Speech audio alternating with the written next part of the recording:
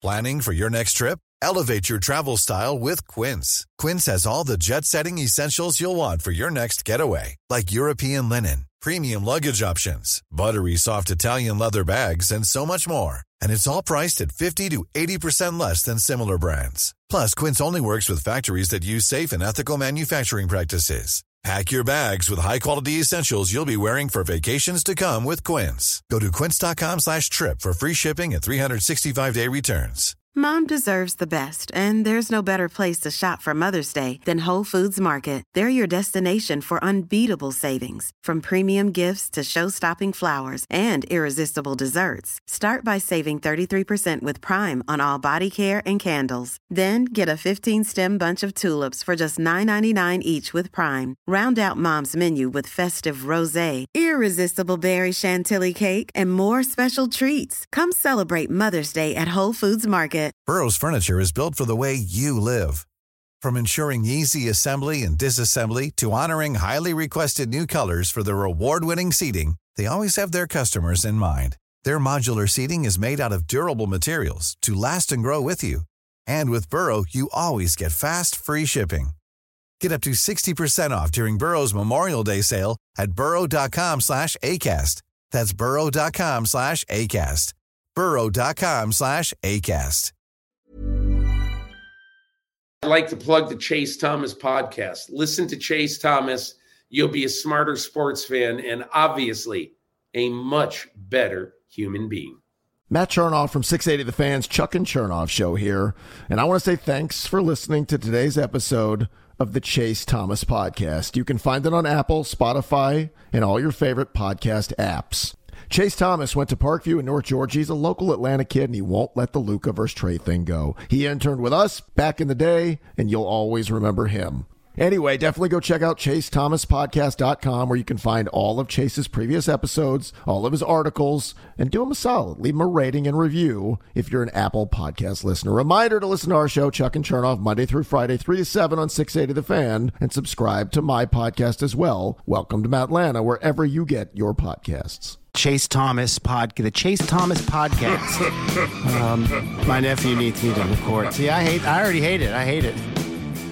All right, hello, and welcome back to another episode of the Chase Thomas Podcast, where I'm still the aforementioned Chase Thomas, coming to you live from Knoxville, Tennessee, Everything School HQ, down there in Tequila, Georgia. My good friend and fellow University of North Georgia alumni is here, Matt Green. Matt, good evening, sir. How are you?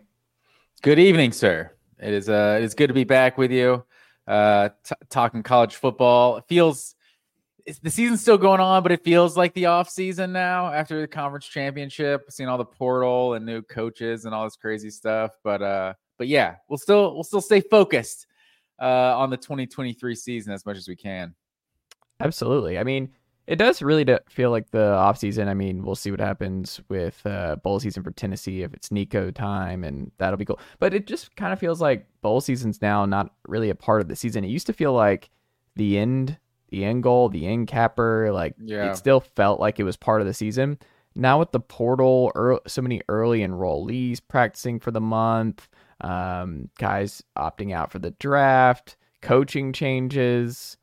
I mean, it just doesn't feel like the same year. And I think this year it's going to be pretty crazy just based on the number of portal guys and how many portal quarterbacks are out there. I'm not going to lie, I don't want to be a Debbie Downer here, Matt Green, but it kind of bums me out when I'm looking at some of these games, and I'm like, because I looked at the calendar and I was like, okay, who's going to be quarterback in this game? Who's going to be, who's coaching this game because this coach is gone? It's all very strange. I mean, last year, didn't Fickle coach Wisconsin in the bowl game? Oh, yeah, he did. Is that what's going to start happening? They're just going to put the new coaches with these staffs? I guess, are you going to put the new players on the new team? Yeah. You might we got to field a roster here. Imagine Brock Vandegrift is.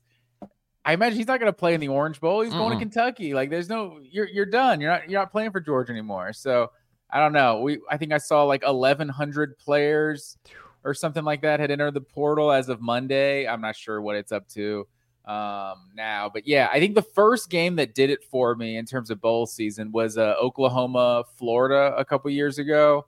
That it was just Oklahoma, Florida in a bowl game. This is awesome.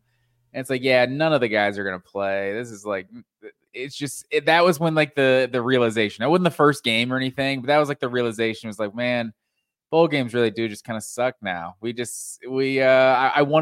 know when they're on my TV, I'm gonna watch them because it's December and I'm not really sure what else is on other than Christmas movies and bowl games. I feel like that's the time of the season.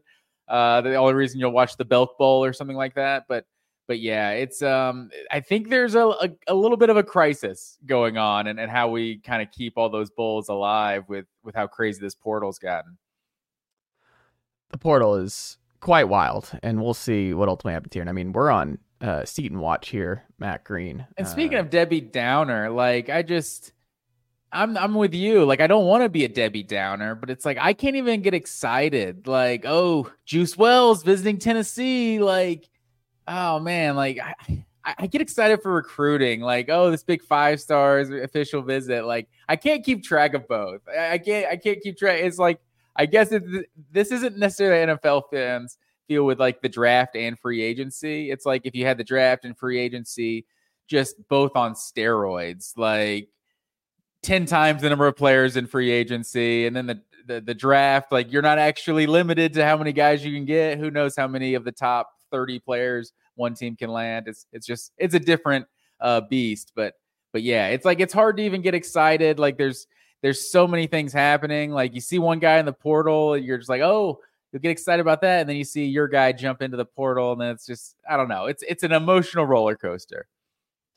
No, I mean, it is. We'll see what happens. I mean, we're taping this late on a Wednesday, and then sometime tomorrow, a 5-star offensive tackle and number 1 tackle in the class will be announcing with, it looks like Tennessee is the leader going into tomorrow, but I mean, that would have the number 1 quarterback last year, the number 1 offensive tackle this year, put probably Tennessee in the 5 to 7 range in this 2024 class. It's a huge day. Like all Tennessee, it's actually kind of amazing how unnerving all of this is this week with that one, because that's the final big fish. And I'm a Georgia fan, so I don't even know what this is about, right? Yeah. Like we're not losing starting quarterbacks in the portal. Like Georgia's, I think it lost Nyland Green, and I'm not sure. Is Vandergrift probably the next best one? That it's just like, oh man, I was thinking that guy could be good for us one day, you know. Like other schools are having like their breakout wide receiver, like, all right, peace. Like AD Mitchell left a year ago. Like that was a pretty big high profile, and Bear Alexander too. But it's like Georgia is not nearly in the position that some of these schools are, where, you know, they're stepping stone. They're turning to stepping stone programs for guys to get some exposure and get to the big time. Like we'll see. We've seen Wake Forest now produce a Notre Dame quarterback, and who knows, maybe Duke just produced another Notre Dame quarterback if that's where Riley Leonard ends up. So I don't know. It's definitely crazy. I don't want to be a Debbie Downer, but it's hard to keep up with it all. Absolutely. Well, we're not going to do that on this edition of the program. We'll have a transfer portals theme episode here. Probably a recruiting one too during the offseason, but we still got time for that. There's a whole lot of not football going on, Matt Green, once the bowl season and the college football playoff wrap up. But before we get into that, we want to take a break here on this weekday show here because, look, it's a long season, long grind, a lot of previews to do. Many forget that I won the Pick'em once again this year as the main college football knower on this very program, as you so kindly described it before we jumped into today's podcast. Is just something to make sure the listeners were keenly aware of, Matt Green, each and every week on this program when they go into next year and thinking about picks and who to listen to more, and which side to err on. So I appreciate you reminding me over that. As long as you're not talking Tennessee, because apparently you just say things when you're talking Tennessee, whether you believe them or not. That's not it. It's just there's something that feels nasty about betting against Tennessee against Georgia, like the rivals. Like if they win and you didn't pick them, it's like, well, you didn't have faith in your team, bro. What's going on? That's what it is. Yeah, I mean, I know people that can bet against their team. That is one of the more insane things. There's no way, because you never bet against Georgia, right? Or the Braves? Have you? No, I would never bet against them. I mean, I don't think they're going to win every game, but I would just not bet rather than bet against my team. Bad for the soul. Never do that, folks. Don't bet against your team. Don't bet against your guys, all that kind of stuff.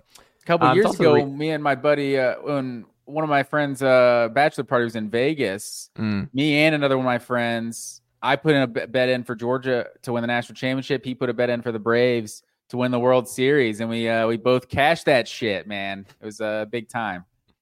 Last year it was fun to bet on Georgia, really, in 2021 when they were like a 10-1 favorite. It hadn't been as fun the last couple of years. Well, next year might be fun again because you're not going to be the champ. You won't be the favored team. I don't know who the favorite. But you know they're going to come in at like 4-1 at like absolute like worst. Like they're going to be preseason top 3, 4, something like that. Yeah, but like 10-1. I'm not sure you're going to see Georgia that high again for a while. No, probably not. Probably not. But we're going to do a burning questions themed episode here on the Pod Divided with Philly University of North Georgia alumni Matt Green here. Matt, we have I put together some questions that I thought would be fun to just kind of parse through our pick'em or parse through our post pick'em podcast. And what I wanted to start with here, because we got a lot of different things we're going to bounce around. I think this could be a fun exercise and kind of pick your brain and see where you're at on some of this stuff and see where we agree, where we disagree on some of this. But some burning college football questions that I've been thinking about a lot over the last day, last week, last couple of weeks. And I think we start with the most, the most time sensitive, which is the college football playoff, because that is still something that pertains to this college football season. Matt Green. So I ask you, burning question number 1, should Alabama be considered the CFP favorite winner? And if not, who do you consider the favorite going into the Final Four here in a couple weeks? Well, bottom line, until the Big Ten can beat the SEC in the college football playoff, like, I'm taking the SEC. Like, Michigan has looked really good this year, but I mean, even with how dominant they've been, like I still have my reservations on how good JJ McCarthy and that offense really is. That it feels like Alabama, Michigan, and obviously we have a lot of time to get into that game, but it feels like that those are two teams that are going to be kind of struggling on offense and two dominant defenses. So I tend to just trust that Alabama's going to have better athletes than Michigan. As good as many NFL players and prospects that Michigan has on this year's team. And I think that offensive lineman that's out that got hurt in the Ohio State game, like I think that could be a pretty big, a pretty big miss for Michigan in that game. So I think until proven otherwise, Alabama is probably the favorite, but I mean, it's so hard to beat somebody twice, but I'm not convinced that they're actually a better team than Texas. Like, I think Texas is still, obviously no one's giving Washington any shot right now, but I think Texas feels like the most complete team of this group to me, but it's hard to pick against Alabama. Saban's 9-4 in the college football playoff. These three teams combined are 0-3. And obviously, Texas this is their first appearance ever. Yeah, I think that's fair. It's interesting you went to the Big Ten first, about them showing you. It does kind of feel like, I don't know if you've gotten the sense nationally and you talking to your buddies and stuff like that.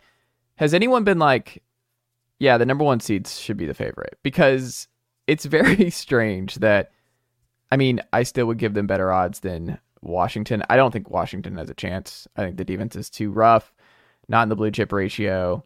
Love Michael Penix. Love what they've done to this point. The defense looked pretty good against Oregon, man. That Oregon offense is no joke.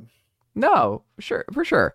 I think it's very unlikely that Washington beats Texas and or Bama / Michigan in succession. I think that's asking a lot, especially beating Oregon before beating Oregon twice. Like, it's just, that's a special season that I'm just going to, like, an all-time great season. Like, we may never see just a run like that from a college football team, especially a college football team that has a roster as ever matches Washington did in a lot of those games, but just elite receiver and quarterback play, driving them some good corners, like you said, and stuff like that. But I don't know, like, does anyone, to bring it back to Michigan in the Big Ten, do you know anyone, like, do you get the sense, isn't it kind of weird that Michigan is the number 1 seed and we would all kind of be surprised if they won the national title?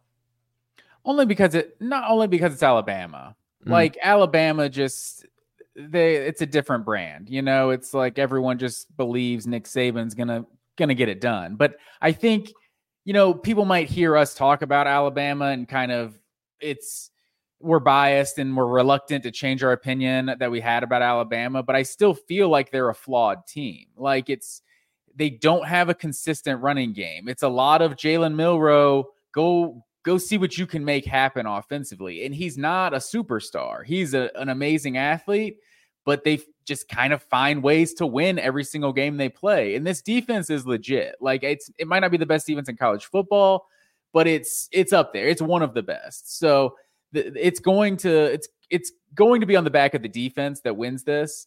But I think when I just look at Michigan, obviously they've had a dominant defense all year long too. I think those Ohio State and Penn State games kind of open people's eyes that like those are the two good teams they've played, and they didn't dominate. They won the games. They were better than those teams, but they're scoring 24 points in both of those games, 27 points, something like that. With 30-24, is that what the Ohio State Michigan yes.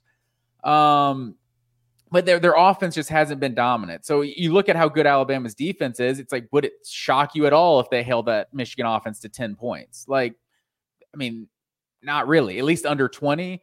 So I think it's going to be a physical game. I think it's hard for me, and it's not the 2021 team. It's not the 2022 team, but it's hard to get that image out of your head of Georgia absolutely smacking this team around 2 years ago in the playoff after they won the SEC, and seeing TCU hang 50 on them, a team that a lot of people didn't think even belonged. And that was also a dominant Michigan defense statistically. So it's hard to know exactly what you're getting out of that Big Ten champion each year, because they've had some kind of bad showings at times in the college football playoff. Yeah, I think all that's fair. I have some Michigan stats for you. You ready? Hit me. So JJ McCarthy is a big question mark for me. And part of that stems from, non-conference games for JJ McCarthy this year. He's played 3. 7 TDs, 4 picks, 10.2 yards per attempt. But 4 picks, only 7 TDs against the non-conference schedule for them. Against unranked teams, 20 TDs, 5 picks, 9.6 yards per attempt, completed 73% of his passes. Against ranked teams, Matt Green, he's played 3 of them this year, completing 78% of his passes. Good. Who's the third one? Wait, what's that again? Who's the third ranked team? Oh, Iowa? Yes, Iowa. Okay. Yeah. 6.6 yards per attempt, 1 touchdown, 0 picks. He's thrown 1 TD against a ranked team this year. Wow. Against FBS winning teams this year, just winning teams, he's played in 6 of those games. 5 TDs, 5 picks, 8.0 yards per attempt. I don't trust. There's something off about the Michigan offense to me, and I just don't trust them to be able to beat Alabama and Texas in back-to-back games. I don't think they have the firepower to be able to pull that off, and it's kind of wild that they're just the number 1 seed and they're undefeated going in here, but I don't know. I don't feel it for them, and I think it really comes down to me, Texas and Alabama. Like, I think it would be a monumental upset if it's not one of those 2 teams. And I don't even think it's a Big Ten issue. I just think Ohio State the last couple of years and last year with CJ Stroud playing at a Heisman level, like there's a reason that he went number 2 in the draft this past year, or 2 or 3. What did he go? 2 or 3. I forgot which one, because Will Anderson Stroud. Also Stroud was. Oh yeah, you're right. I don't know either. I think it was 3. I think, 3 must. We'll go with 3. It's either 2 or 3. I'll look it up. But he's an NFL player. Like, he's balling as a rookie in Houston, and he was a special guy and was able to push Georgia in a different kind of way. Number 2. He went 2. Yeah. Okay. I don't think JJ McCarthy's that guy. There's a reason he's not being mocked in the top 3 of the draft next year. He comes out after this year. Like, he's fine. But I just don't think he's that it guy. I mean, if you remove the 5-star label to him, I think he's better than Cade McNamara. The upside's a little bit more, but I don't know. My gut just tells me that this Michigan offense is not going to be able to do enough against two very, very scary, dominant fronts in Alabama and Texas for the Wolverines to be able to do it. He's definitely Ohio better State team can. He's definitely better than Cade McNamara. But yeah, I'm with you. I mean, I just saw this Alabama team hold Georgia's offense to 24 points. Like this Georgia offense has been significantly more explosive and dynamic than Michigan all year long. So I think if they can hold Georgia to 24 points, like I can see Alabama winning this game with like 17, 20 points or something like that. Like I think this is going to be a game that's low scoring. Yeah, no, I agree. The final thing I'll say on the Bama part of all of this is that, like, it's funny, doesn't it seem like there's this like cliche in sports? I don't think it's just a college football thing, but there's a cliche that it's hard to beat a team twice, right? And then you see teams do it. Utah beat USC multiple times last year. You see the Pac-12 champ has beaten the team previously in the season more often than not. We just saw it again with Washington, Oregon. So we just hear this narrative that, look, we like Texas. Texas is really good, but it's going to be hard to beat Alabama twice. What if it's not? What if Alabama is just not a good matchup for Texas, and Texas just does what they did in Tuscaloosa all over again in the national title? The national title will be in Houston. It'll have a home game feel for the Longhorns, I think. Well, Alabama fans are going to travel. Like, it's a national championship. It'll be a neutral site. It could be 60-40 or something, but last time it was in Bryant-Denny Stadium, so that's a pretty big equalizer for a team you already beat by 10 points. For sure. And look, I don't know. I just think that's something to monitor here because a lot of people have just penciled that in as a bad matchup. I think the favorite for me is Texas. I'd feel better if Brooks was healthy, the running back, but Quinn Ewers is playing some really good football here. They're rolling at the right time. Love that defensive line. They're going to be able to match Bama in the trenches. I like their receivers more than Bama's. I just think they're a better matchup. Adonai Mitchell, all he does is catch touchdowns in college football playoff games. So he's played in 4 of them, won every one of them, and caught a touchdown in every one of them. Do you know what I was also thinking about today? That would be the most I don't even want to put this out in the atmosphere at Matt Green, but do you remember what happened the last time Texas and Alabama played in the national title? Oh, yeah. Colt McCoy going down first series of the game. Do you know what? I mean, Quinn Ewers not exactly the healthiest quarterback. Now, don't you put that out there. That's what happened the last time Alabama played Texas, period. Yeah. Quinn Ewers got hurt. Can you imagine if that happened again in the national title? Quinn gets knocked out by Dallas Turner. No, that early. Would be don't even put that out there. It's in the back of my mind. You got to get by Washington first. I think Washington is a really interesting matchup. Like I love how these matchups came out because it's like the two same styles facing each other. Like both of the two big time defensive teams are facing each other. Then you got Texas and Washington, more offensive, more dynamic passing attacks. Like Washington is not a bad, like Texas is not a bad matchup for Washington. Like as good as Texas is, like I think you've seen teams with worse offenses than Washington give Texas problems at times. And Michael Penix Jr., like these receivers, like their receivers are at full strength right now. We saw how good they looked a week ago against Oregon. Like I'm definitely not ruling out Washington winning that game. I've said they feel like TCU, like the TCU Michigan thing, like that kind of feeds into it. Like everyone's going to be picking Texas to win this game because it feels like Texas is like the most complete team, like blue chip ratio, all of that type stuff. But I wouldn't rule out what one quarterback and a couple wide receivers can the way they can change a game. And we've seen Washington's running attack in recent weeks too just be really dangerous. So don't sleep on the Huskies. No, I don't disagree. We'll see, Matt Green. Next up, something right down your alley, following the Dogs, going down in Atlanta to Nick Saban and the Alabama Crimson Tide once again. My question to you, burning question number 2, is the UGA dynasty over?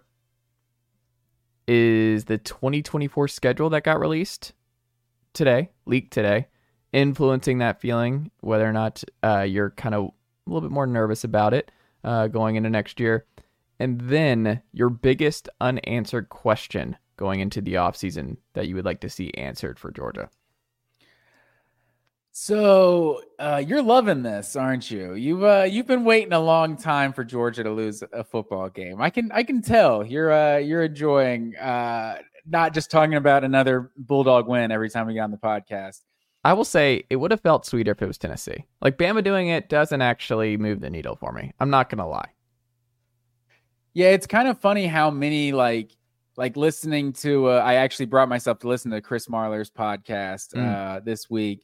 And it's funny how many calls they got from Georgia fans that were like, we just really, this is the golden era of Georgia football. We just really appreciate what we've done these last 3 years. And he's just like, he's getting pissed off because like Georgia fans aren't as salty as he was expecting. Mm-hmm. They're kind of just like, yeah, this is incredible. Like they're 41-2 in the last 3 seasons, like won 2 national championships. Like I was telling you a week ago, like this thing, it didn't even register like top 5 on toughest losses. Like the Tennessee Hail Mary was probably like a more gut wrenching loss at that time, obviously bigger stakes in this game, but Georgia's won so much in recent years.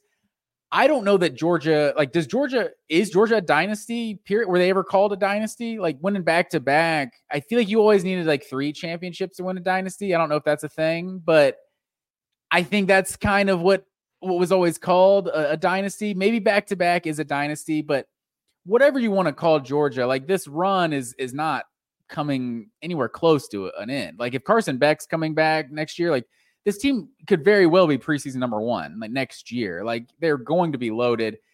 6 of the last 7 years, Georgia has not lost more than 1 regular season game. So it's I think you're going to see more of the same. Like this 2024 schedule, it's absolutely brutal. Like that's going to be a game. So to answer your first question, I don't know that everyone considers Georgia a dynasty, period. But I mean, where Georgia's program is right now, I don't think it's going anywhere. So the reason, if we're going back to Alabama's dynasty being dead thing, it's because they had an unprecedented run of dominance for a certain period of time. I've said here multiple times, I'm sure people would throw that in my face. Like, oh, I thought you said the dynasty was dead. They're going to win another national championship. Like LSU won a national championship in 2019. They were not a dynasty. You don't have to be a dynasty to pop up and win a championship every 3 years. Like, I mean, it's just Nick Saban is still a dominant coach. They're still a great program, but it's not a dynasty in my opinion. This feels like an overachieving team, a great story, a great coaching job by Nick Saban,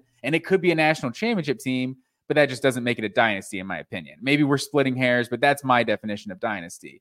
So, what were you going to say? Well, I just think part of it is like not even Georgia's fault. And I'm letting Georgia off the hook here a little bit, but the 12-team playoff is just going to make it so much harder. This schedule that you look at for 2024 for Georgia, it looks like 2 losses to me. And that doesn't even mean like Georgia's going to have a down year. Like Georgia could be just as good as this past year and lose 2 games. Like it's just a really at Texas and at Bama in a regular season, it's just going to be brutal. Like those 2 teams might be the best 2 teams in the SEC again next year. I don't know. I just think it's going to be really, really difficult. There's going to be a lot more volatility there, and it's just going to promote more. Not necessarily when parity has been thrown around for the expanded playoff. I think people have taken and run with that as like, oh, well, then you're going to, like the G5s or the smaller Power 5 schools are going to have more of an opportunity. We're going to see more of this. I don't think that's what's going to happen. I think there's going to be parity amongst the SEC. So I think you'll see like the number 3 team in the SEC. And I think that's what people really mean when they talk about parity, because no one's really talking about the bottom half of college football. Or not even the bottom half, like the 4th team in the Big Ten, the 2nd team in the ACC. But when I say bottom half, I mean like the 70th to 130th team in college football. You know, like no one's actually talking about. We're talking about the teams in the Power 5, the top 25 teams. Like there will be more parity, I think, among those.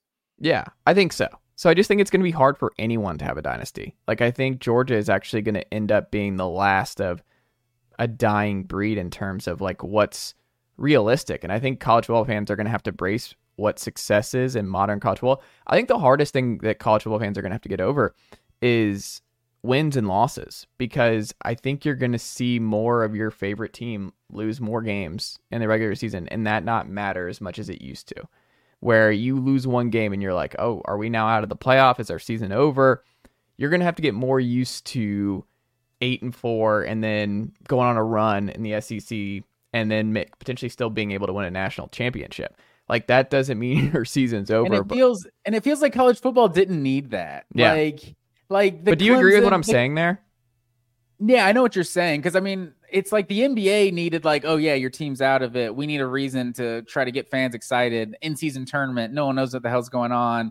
Let's try to do something in these regular season games. It's like Clemson, South Carolina. It doesn't matter what those teams' records are. At the end of the year, the fans are going to be packed out, and it's going to be a huge game, you know? So I feel like there wasn't really that need to increase, like, oh, we've lost one game. Oh, no, we've lost two games. We're still a playoff team. We're still going to come out and support our team. Like, college football fans are a different breed. Like, they're going to be there regardless. A lot of them will. Some of them won't. Miami fans won't be there regardless. But I think you look at, you know, what the format is right now, and I don't know. I think I don't know. I don't know where I'm going with it. I'm still curious how the 12-team playoff is going to look. I think from the parity perspective, I think it's going to be a little like the NCAA tournament. Like, you're still going to see teams go back to back. Like, it's crazy what Georgia's done these last couple of years, but like,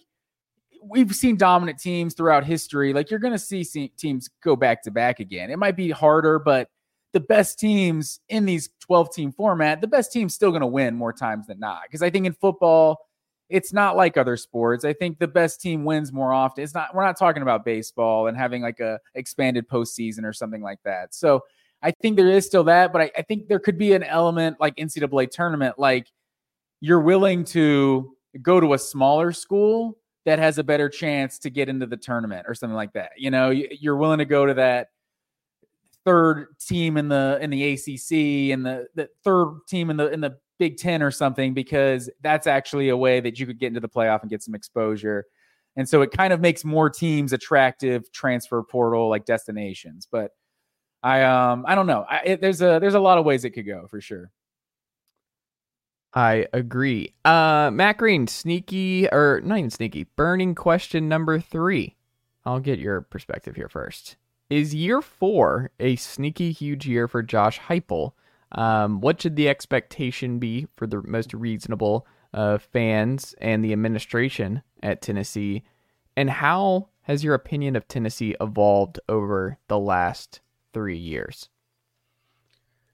Well, to answer your first question, I think it is, like you would say, a sneaky huge year for Josh Heupel, because he's not under, we're going to get to the SEC hot seat type talk. He's not under hot seat pressure, but he's under a different kind of pressure. He's under double-digit win pressure, you know?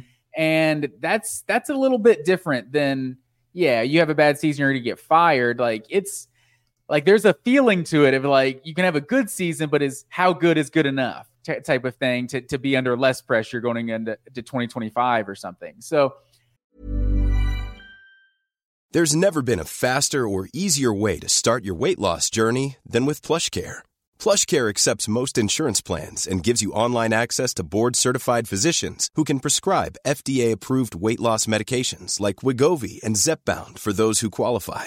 Take charge of your health and speak with a board-certified physician about a weight loss plan that's right for you. Get started today at plushcare.com/weightloss. That's plushcare.com/weightloss. plushcare.com/weightloss. Hiring for your small business? If you're not looking for professionals on LinkedIn, you're looking in the wrong place. That's like looking for your car keys in a fish tank. LinkedIn helps you hire professionals you can't find anywhere else, even those who aren't actively searching for a new job but might be open to the perfect role. In a given month, over 70% of LinkedIn users don't even visit other leading job sites. So start looking in the right place. With LinkedIn, you can hire professionals like a professional. Post your free job on linkedin.com/people today. I think he definitely is under pressure. And you look at Tennessee had 4 or 5 senior offensive linemen this past year. I think Cooper Mays is coming back. Is that right? A lot of guys are coming back. So John Campbell's back. He's going to use his 7th year of eligibility to start at left tackle for the Vols next year.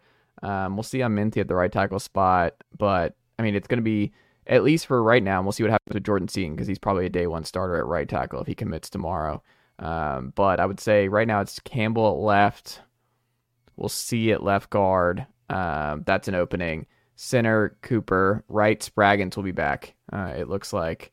And then right tackle we'll also see. But tight end, you lose both. You lose McCallum Castles and Jacob Bourne. But they had 9 seniors on the defensive side. And I don't know how many of those guys can potentially. Yeah, Keenan Peely's back. But you also got to wonder, like, if some of these guys are 6-year seniors or so, it's like, you kind of don't want guys that are around that long. You want guys that are 3 and trying to get to the NFL, or 4 and they're NFL players. So that could be a good thing, the experience, the continuity, but I don't know. So I don't know how many of those seniors they actually lose on defense, but I think they're definitely under a lot of pressure, because like we talked about a year ago, like, they're not in a position yet to where it's just like, oh, okay, there's like 9-10 wins we can circle, and then there's these toss-up games against Alabama and Georgia. Like, there's still a lot of toss-up games for Tennessee, and like their schedule probably isn't as tough as Georgia's next year. Kind of talking about, but I mean, it might be. Like, you still got to go at Georgia. You still got to go who is at Oklahoma. You got Alabama, Florida, Kentucky at home. Go at Arkansas. Like, I mean, I don't know that Arkansas isn't going to be a good team next year. Like, we've seen, we've seen different things from this team in the last couple of years. So, and then NC State, I mean, that's probably a win in the neutral site, but I don't know. You're breaking in a freshman quarterback, like a first-year starter. Like, we don't really know what the floor is yet for Tennessee. Like, we don't know that this team isn't a 7-5 team next year. Like, I mean, we don't know that for a fact, do we? I mean, they went 8-4 this year. I mean, they're going to be a lot better. There's an infusion. This is a gap year. 7-5 is, I mean, 7-5. No, that's worst case scenario for sure. But I don't know for a fact that they're. I think worst case is 8-4. But this schedule. And how are Tennessee feeling? How are Tennessee fans feeling with 8-4? Everything comes down to context. I guess it depends on who they lose to. How Nico looks is probably a big part. It's like, is the offense back to number 4 in scoring? The defense is a little bit worse or something, and that's the 8-4. Nico goes through some redshirt freshman lumps, but you still see like future, like Heisman in 2025, then like you can live with it. I mean, you don't love it, but you can live with it. I think, to me, you talk about the schedule. I mean, NC State lost a bunch of guys in the portal. Like, they're having NIL problems. Like, they're going to beat NC State. I'm not worried about that one. I think the schedule is the second easiest in the SEC outside of Arkansas.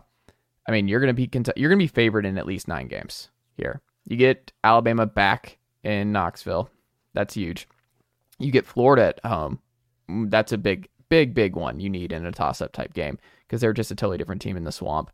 At Arkansas, you'll be favored there. Not necessarily guaranteed win, but you'll be favored at Arkansas. At Georgia, you will not be favored, and that's probably the most likely loss there.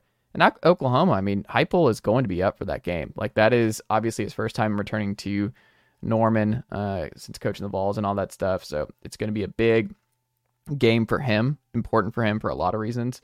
We'll see. I mean, we'll see what Oklahoma looks like. They'll be bringing in a new quarterback too, in Jackson Darnold. I don't know. I don't think the talent mismatch there is pretty huge. New offensive coordinators, co-coordinators with Seth Littrell and Joe John Finley, I think is his name. There with Levy taking the Mississippi State job. I don't know. This schedule to me, I think, is very, very nice. You left out those Kentucky Wildcats, man? No, absolutely not. That's a guaranteed win. Especially at home. No chance. Brock's not walking in Neyland Stadium getting a dub. I don't know about that. We'll see. Kentucky, 2 of the last 3 years versus Heupel, they've played them 1-score games. Like, we'll see. It wasn't the 2 that were, or it wasn't one of the ones that was in Knoxville, but no. I won't. Hey, don't sleep on the Wildcats. Hey, we're sleeping. Do you guys play Missouri next year or like South Carolina? Nope. Okay. No House of Horrors in South Carolina. No, they're gonna be okay. Ducking Eli Drinkowitz. Tennessee's scared of that rivalry. Okay. Next up, your personal favorite coaching hire thus far. Only a couple jobs left, like Duke's still open, James Madison, and I want to say, I guess Tulane is the other one still open. But Matt Green, your favorite coaching hire this cycle and why? I would say if we're going like value, like expectations, like what you're capable of, like Indiana probably did the best. Like with Kurt Signetti, like it's just like, okay, I see Indiana like doing your thing, getting the next up and coming guy. But I think Michigan State with getting Jonathan Smith, that feels like, okay, that's a guy that Michigan State like could win a championship with. Like that's like, I'm not saying Michigan State should have that expectation, but this is a program that's been to a college football playoff. Like they were paying Mel Tucker elite of elite money, even if he wasn't that coach. Michigan State's a program that has like high expectations, and Jonathan Smith seems like he's a big time coach. And I think Michigan State has a higher ceiling than Oregon State probably ever had. Championship's high. You know what's funny is I like Jonathan Smith. I compete for Big Ten titles. Let's start with that. Okay, I didn't know what you meant there. Because I was like, I don't think that's ever going to happen. But I like the optimism in East Lansing. I think it's the highest upside of all these coaching hires that have been made to this point. I think it's like the most high profile, in my opinion. Really? Because I think it's Elko. He's putting together a great staff. I love the Colin Klein OC edition, pulling him from Kansas State, his alma mater. I think he's put together a really good staff. He had a big pool of money to put together a good staff. A lot of guys in the portal in and out, but like they just needed, I don't want to say an adult because that's dismissive of Jimbo and everything else. It's not that. It's just they got a guy that I think his floor is so high. And I think he nailed the OC hire. Like Colin Klein has been an offensive magician at Kansas State, doing a lot with less. He'll be able to do a lot with more in Texas A&M. I don't know. To me, I think Elko is the best upside play just because the talent's going to be there. The resources are there. They just needed like a good modern college football coach who can raise the floor and just, I mean, get you settled with Texas and company coming in the SEC. I think Elko is, it obviously was a weird scenario with Stoops. There's an asterisk. There's an asterisk next to Elko because why? Because why didn't you bring in Mark Stoops? Like you guys are so against Mark Stoops, and you brought in a Mark Stoops with less experience. Like maybe he'll be as good as Mark Stoops. It's like that Family Guy, like the boat or the mystery box. Like we could have the mystery box. It could even be a boat. Like it's like if at best case scenario, Mike Elko is as good of a coach as Mark Stoops. I mean, not best case scenario. Obviously, you could be better than Mark Stoops, but they seem like guys of the same type of mold. And he's gotten a program that's not a college football program. Essentially, they're not a football school at Kentucky. And obviously, Elko was doing that at Duke for 2 years. And like, what did they win? 7 games this year? Like, obviously, they had the injury with Riley Leonard, but like they weren't amazing. Like. Dude, Kentucky they've gotten so good that they've started to get disrespected for not being a true contender. It's like, that's where we're at with Kentucky football. That's like, oh yeah, they're not legit. They're just going to win like 7 or 8 games. It's like, yeah, 7 or 8 games at Kentucky. Like, so that's the only reason with how weird all the Mark Stoops stuff was to go with it. That's why that is an asterisk for me next to Elko hire. But yeah, I mean, I think they did find a good guy. Yeah, I think that's fair. It's a wait and see. And Signetti, man, he just wins wherever he goes. I like that call because he's 119-35 as a head coach. He was actually on Nick Saban's inaugural Alabama staff in 2007. He was there for 4 years, wide receiver coach, and run it. I don't know what RC is. What would RC be? What is it? A recruiting coordinator? Maybe. Yeah, I guess maybe that's what it is. But. You wouldn't call it a receiver coach, right? You would. Yeah, you would be just WR. Wide I don't receiver. know what RC is.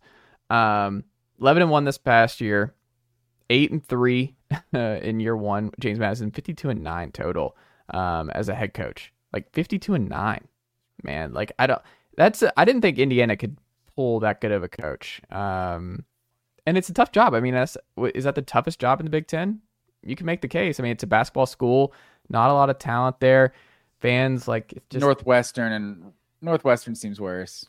I don't know. Northwestern's had some more success. Northwestern's been right there in the Big Ten title games. They've had Big Ten West success. Like Indiana's just been taking it in the East. Like we'll see.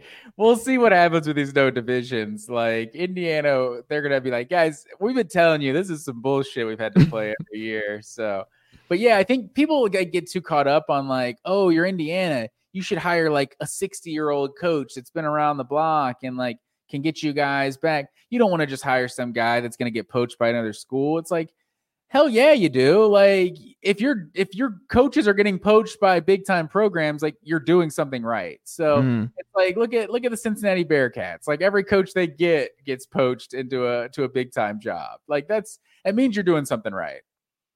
No, I don't disagree. Matt Green. Also, let me throw one more out just because it happened and it under the radar. Bronco Mendenhall getting the New Mexico job. Love that. Like him popping back in. The dude just won games. That's a really tough job in FBS, one of the worst. No one's really had success since Bob Davie. I don't know what he did to make that work. I guess this cool little, he didn't run the triple, but he ran something close. That was kind of cool. So I don't know what Broncos got. New Mexico was always better than New Mexico State back in the day, though, right? Like Brian Urlacher, Terrence Mathis. There were some dudes. Urlacher was the only thing I had. I don't think I knew Terrence Mathis was New Mexico. I didn't know that. It's a nice pull right there. I got you. And those are the only two.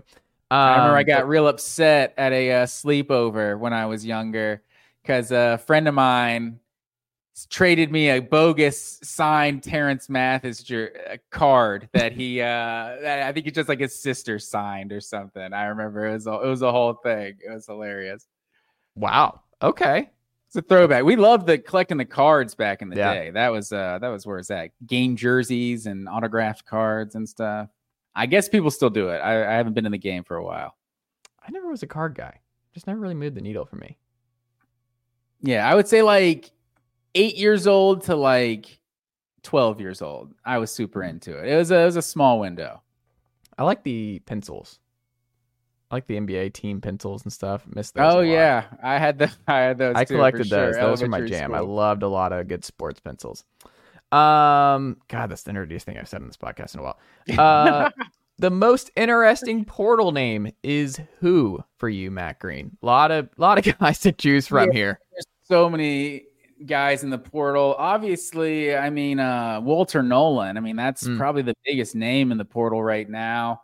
I feel like it's not fair, but I definitely, with what all the stuff A&M's got going on, like there's some logical reasons, like guys are just getting out of there. But it feels like when position players transfer, there's just not, it doesn't feel like we're not playing Madden. We're not playing NCAA where it's like, oh, we can just go add an 87 overall onto our roster. We're going to be better. It's like, it feels like, oh, maybe there's a reason this guy didn't work out. Like Bear Alexander, it's like, oh, we got a defensive tackle transferring from Georgia. Like, how good is this guy? And he was good, but there was times that you saw like, maybe this guy isn't like superstar level. Maybe that's why he wanted to go to USC, cash in on the NIL. But so I have a little bit of hesitation, but we've also seen like some receivers come in and just ball out. Like, so Rocket Sanders is a huge one to me that like, this past year for him, you know, it just never really got going, had some injury issues and everything. But I mean, this guy is potentially the best running back in the SEC, I think, if he's healthy a year ago. So he's an interesting one to me. But in terms of like how big of an impact they could have on like the 2024 season, I think Riley Leonard's got to be up there with the most interesting ones to me. Like maybe Dylan Gabriel, like just someone that like is a quarterback away from winning a college football playoff, from getting to the playoff or winning a national championship. Like it feels like some of those experienced quarterbacks can come in and maybe be the cherry on top that somebody needs. The thing though about the quarterback group, I don't think anybody moves the needle. I think we're over. Look, I love Hendon. Hendon's my dude. Really, really enjoyed watching Hendon Hooker play football at the University of Tennessee. That being said, I think everyone just thinks that there's a Joe Burrow in all of these classes and all these transfer portal classes. And you look at it, look at this CFP right here, right? Jalen Milroe, homegrown. Carson Beck this year, homegrown. Michigan. Okay. I'm thinking Michael Penix Jr. Michael Penix Jr. No.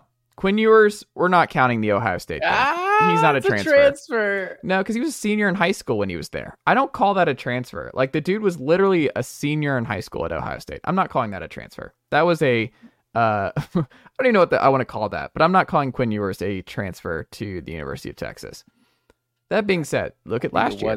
Max Duggan, homegrown. Stetson Bennett, homegrown.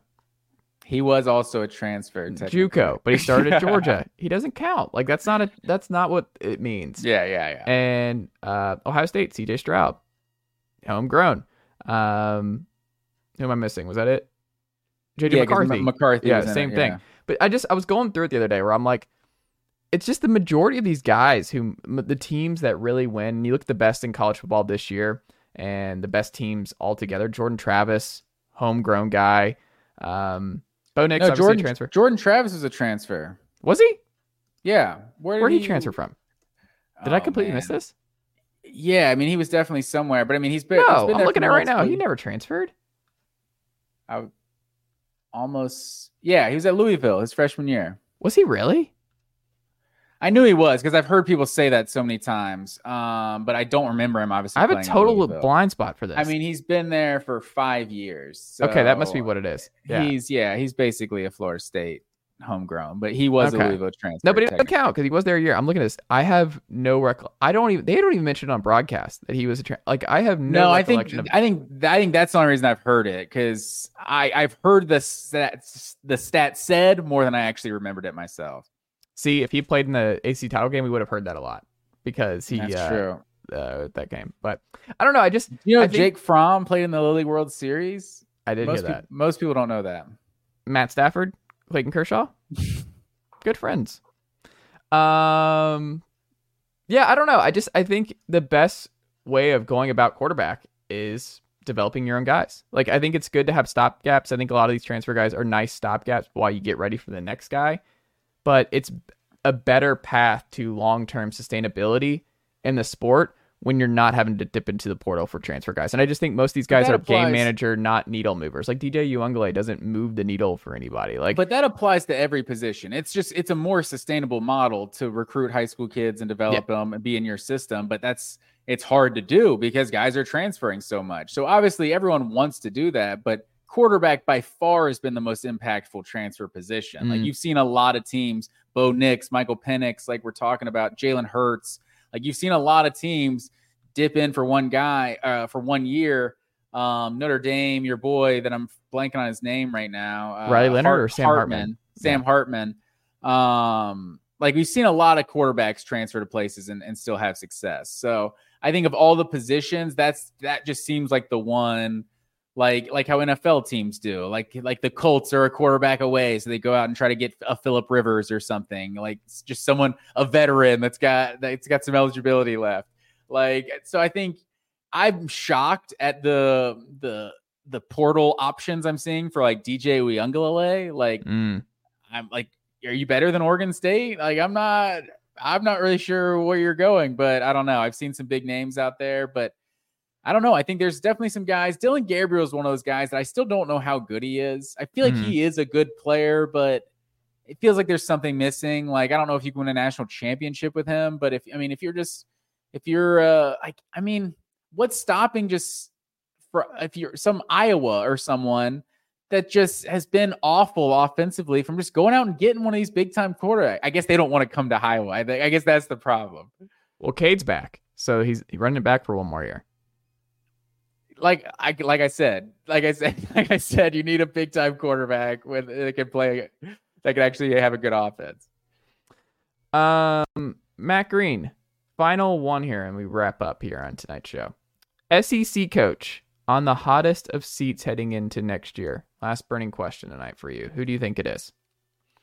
So what you don't want to hear is that Josh Heupel is actually fourth on this list.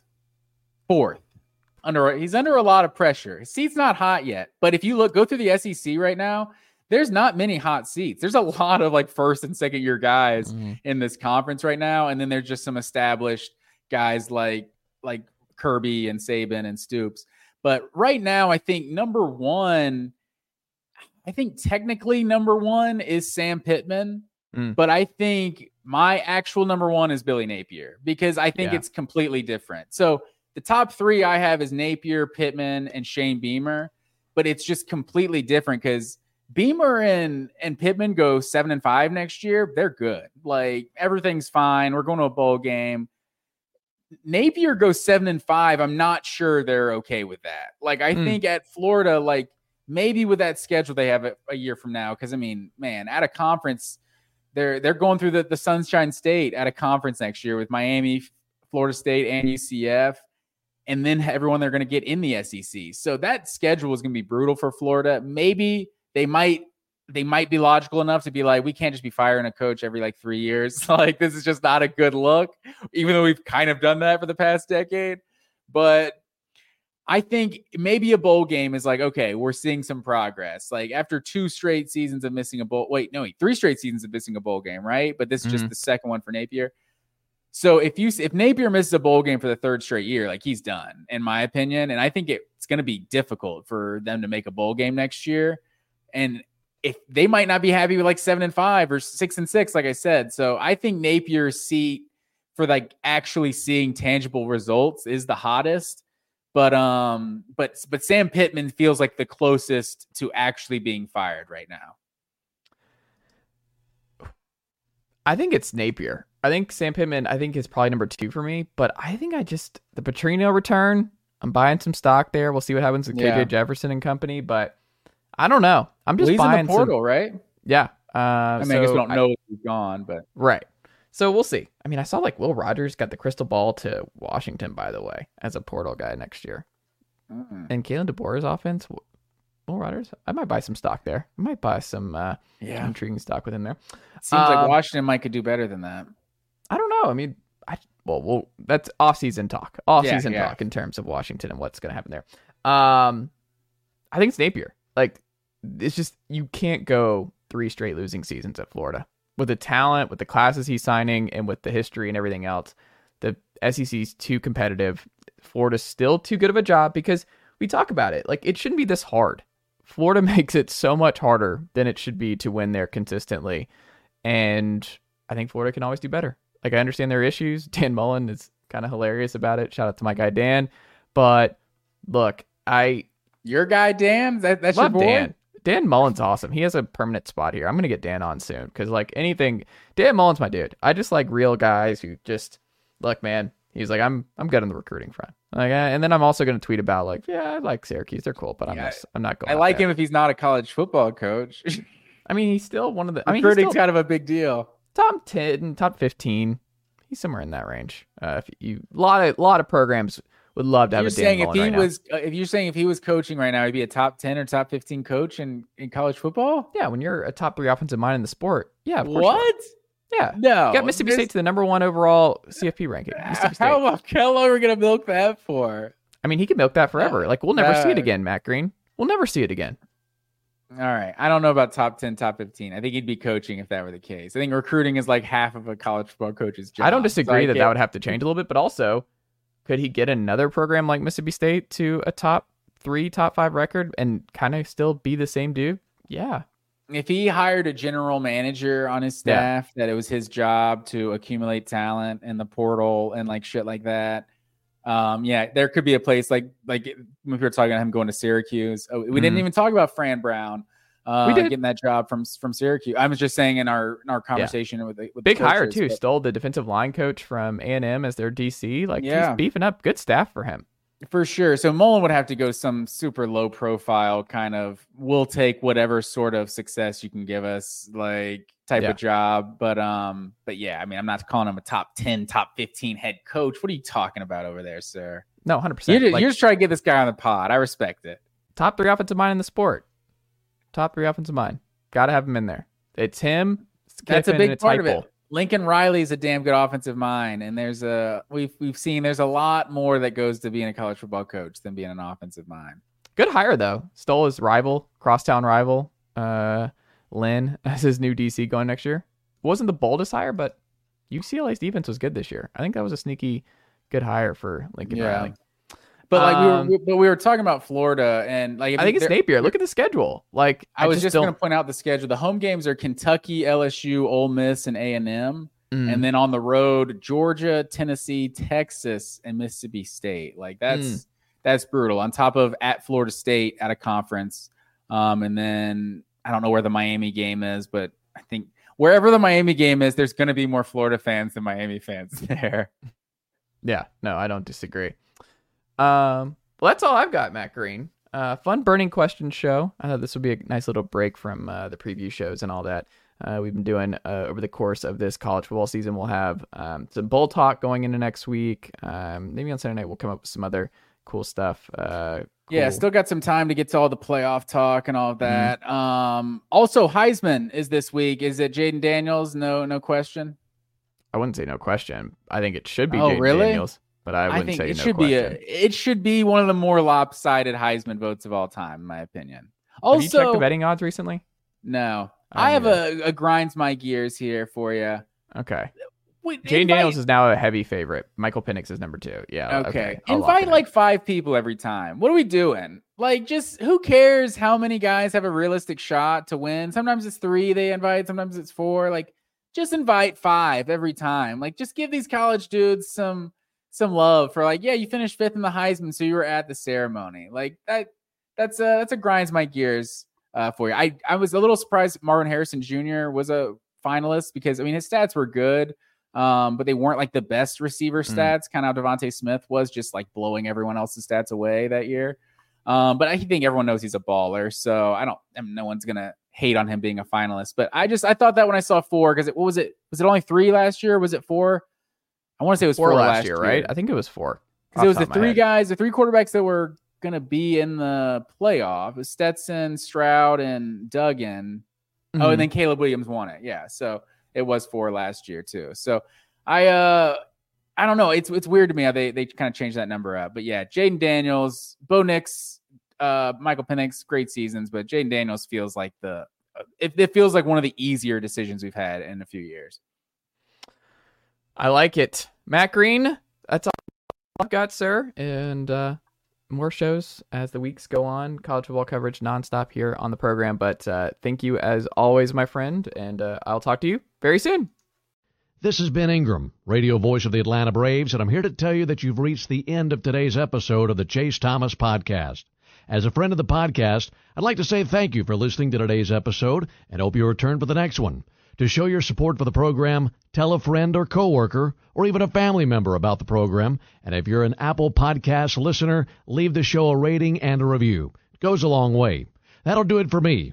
But don't forget to listen to myself and the rest of the team at 680 The Fan and the Braves Radio Network this season. Go Braves! Chase, I think I'm going to hear more about you. I really do. I think you've got a way about you that you're interviewing, your pleasantness, you're smart. So I think I'm going to hear big things about you.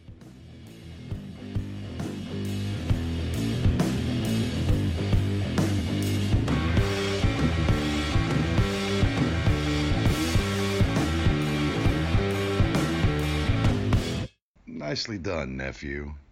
Chase Thomas Podcast. Hell yeah. Hey, it's Danny Pellegrino from Everything Iconic. Ready to upgrade your style game without blowing your budget? Check out Quince. They've got all the good stuff, shirts and polos, activewear, and fine leather goods, all at 50 to 80% less than other high-end brands. And the best part? They're all about safe, ethical, and responsible manufacturing. Get that luxury vibe without the luxury price tag. Hit up quince.com/upgrade for free shipping and 365-day returns on your next order. That's quince.com/upgrade. Mom deserves the best, and there's no better place to shop for Mother's Day than Whole Foods Market. They're your destination for unbeatable savings, from premium gifts to show-stopping flowers and irresistible desserts. Start by saving 33% with Prime on all body care and candles. Then get a 15-stem bunch of tulips for just $9.99 each with Prime. Round out Mom's menu with festive rosé, irresistible berry chantilly cake, and more special treats. Come celebrate Mother's Day at Whole Foods Market.